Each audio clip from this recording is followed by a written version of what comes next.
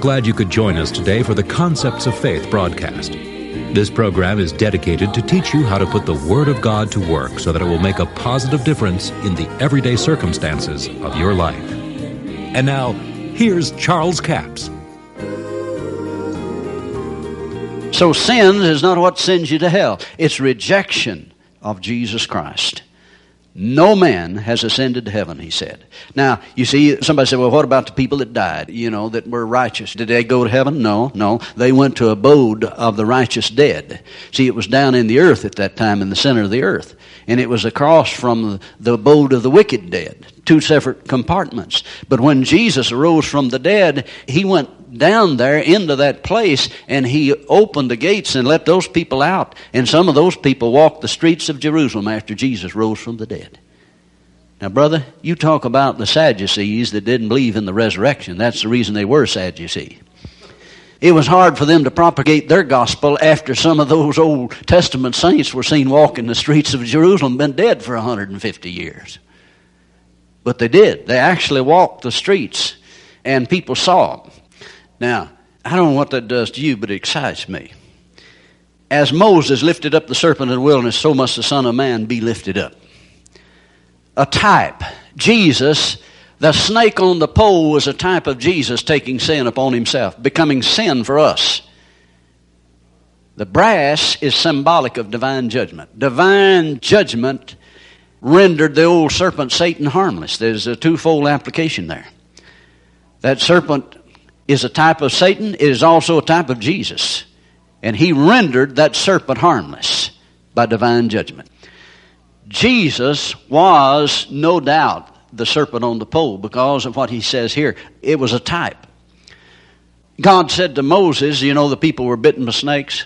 And he said, make this brazen serpent and put him on a pole. And it'll come to pass that whosoever looketh upon that and beholds that, they'll live and not die. In other words, death won't pass on them.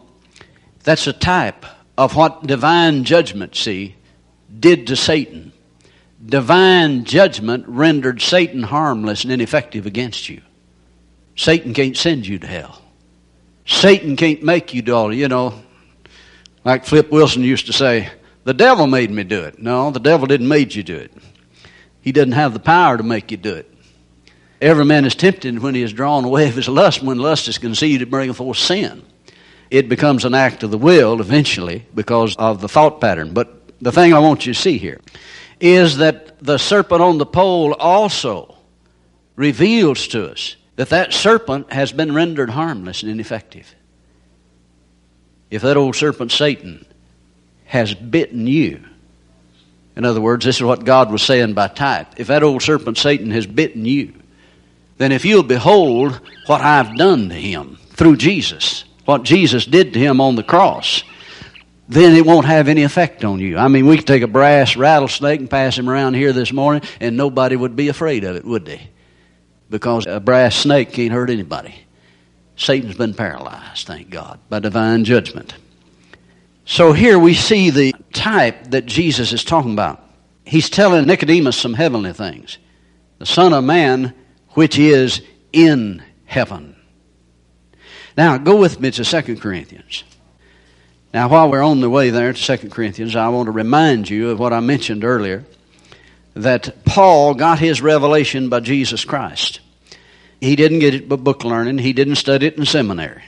And there's nothing wrong with seminaries, and I'm not coming against that. I'm just telling you that Paul, he was out preaching this, and he didn't get it from any man. He got it from Jesus Christ, and he said he believed it so much and so strong until he said, if an angel from heaven come and preach any other gospel but that which I preach, let him be accursed. Let him be accursed. Now, here in 2 Corinthians, look at chapter 6, and we'll start with verse 14.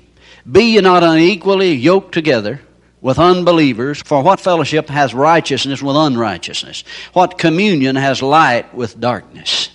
Now, Paul says the believer, he likens them to righteousness and the unbeliever to unrighteousness.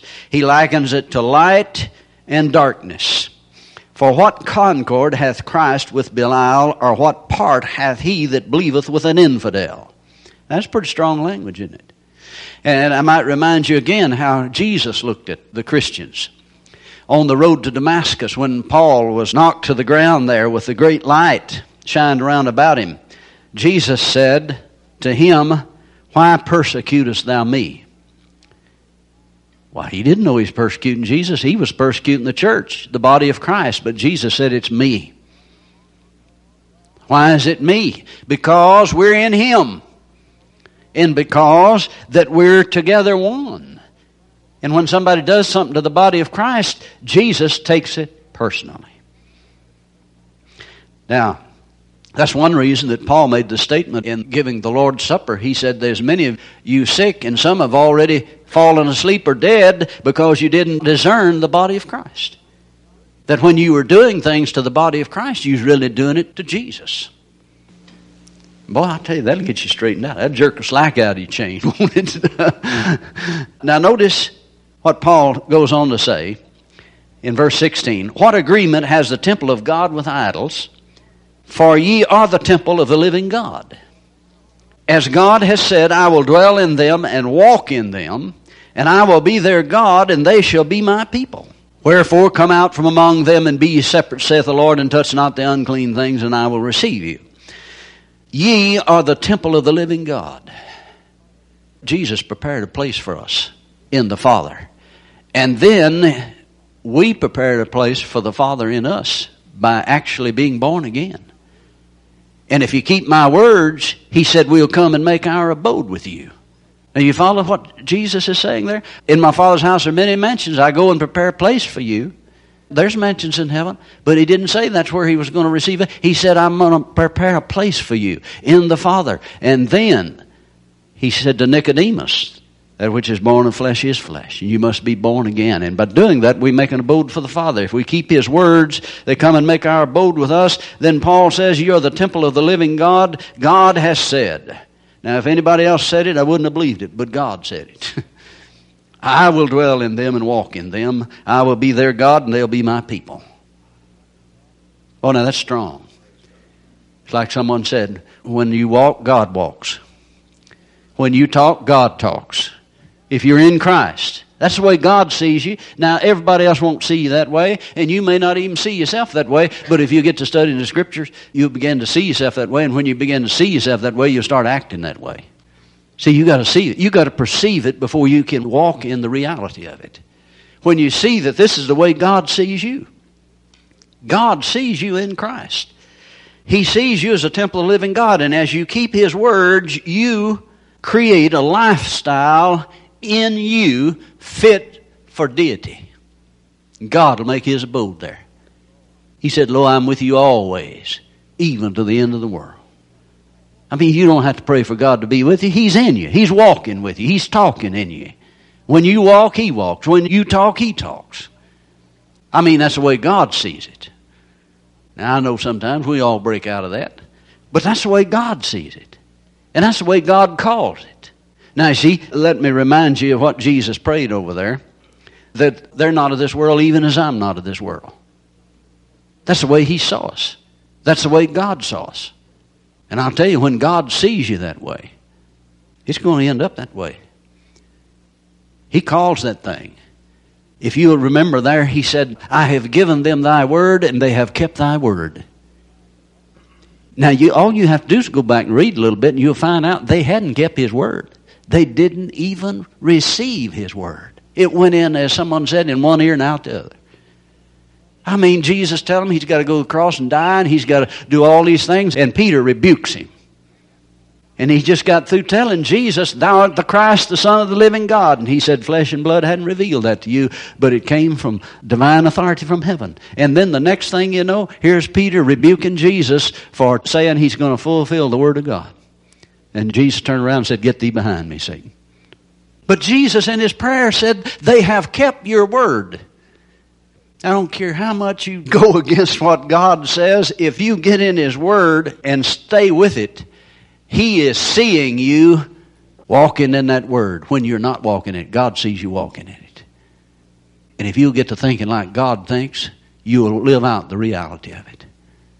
He sees you in heaven now. He sees you there. Now, don't misunderstand me. People can just totally rebel and just break out of it and go to hell if they want to. But you're going to have to go to hell against God. Because He's doing everything. He's made the confession over. He said, they have kept thy word. Why, they didn't even understand it. But He proclaimed it. And you know they finally did understand it. See, the Spirit of truth, when He came, He called to remembrance those things. And then they said, did not our heart burn within us as He walked with them after He arose from the dead and imparted the Scriptures to them? Then they understood what it meant. But the power of this Scripture here, God will dwell in them and walk in them. See, God is in you. God is in you now. It's just almost more than we can comprehend. And I don't think we ever comprehend it unless we started confessing it. Say this with me. The Word says that God dwells in me and that He walks in me. So when I walk, God must be walking. When I talk, God's talking. Because God dwelleth in me. And I'm in God, God's in me. For the life of Christ, the same Spirit that raised Jesus from the dead, dwells in me, and He quickens my mortal body. I am the temple of the Holy Ghost. I'm the temple of the living God. Hallelujah. Praise God forevermore. Thank you so much for joining us for the broadcast today. I trust you've been blessed by the Word of God. Now, we have a very special book offer this week. It's book offer number 7518. It's called The Substance of Things. It's a 73-page paperback for $7 plus $3 postage and handling, a total of $10.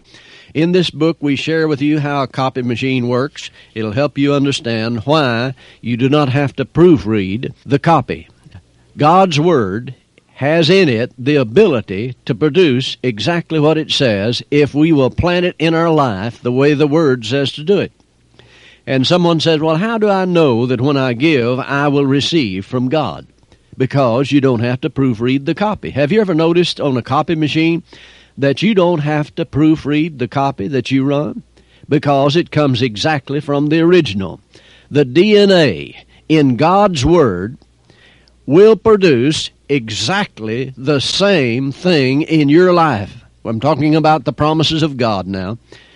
You sow a seed for what you need. The Word of God is the seed. Find the promise. If it's finances you need, find the Word of God concerning finances. Begin to proclaim it, speak it, and plant it, and it will produce an exact copy of that in your life eventually.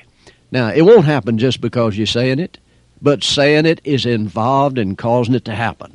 And I tell you, this book will help you understand how to get a handle on the things of God, the invisible things of God, things that God's already given you. It's book offer number 7518. It's called The Substance of Things. It's a 73-page paperback for $7 plus $3 postage and handling, a total of $10.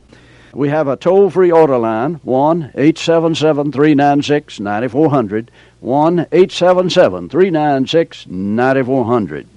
Until tomorrow, this is Charles Capps reminding you the enemy is defeated, God is exalted, and Jesus is coming soon. To order the product offered today, call 1-877-396-9400 or write Charles Capps, P.O. Box 69, England, Arkansas, 72046. A complete list of CDs, books, and DVDs are available online at charlescapps.com. Through the website, you can listen to this radio program again and subscribe to our podcast. This broadcast is sponsored by Charles Capps Ministries and our listeners in this area.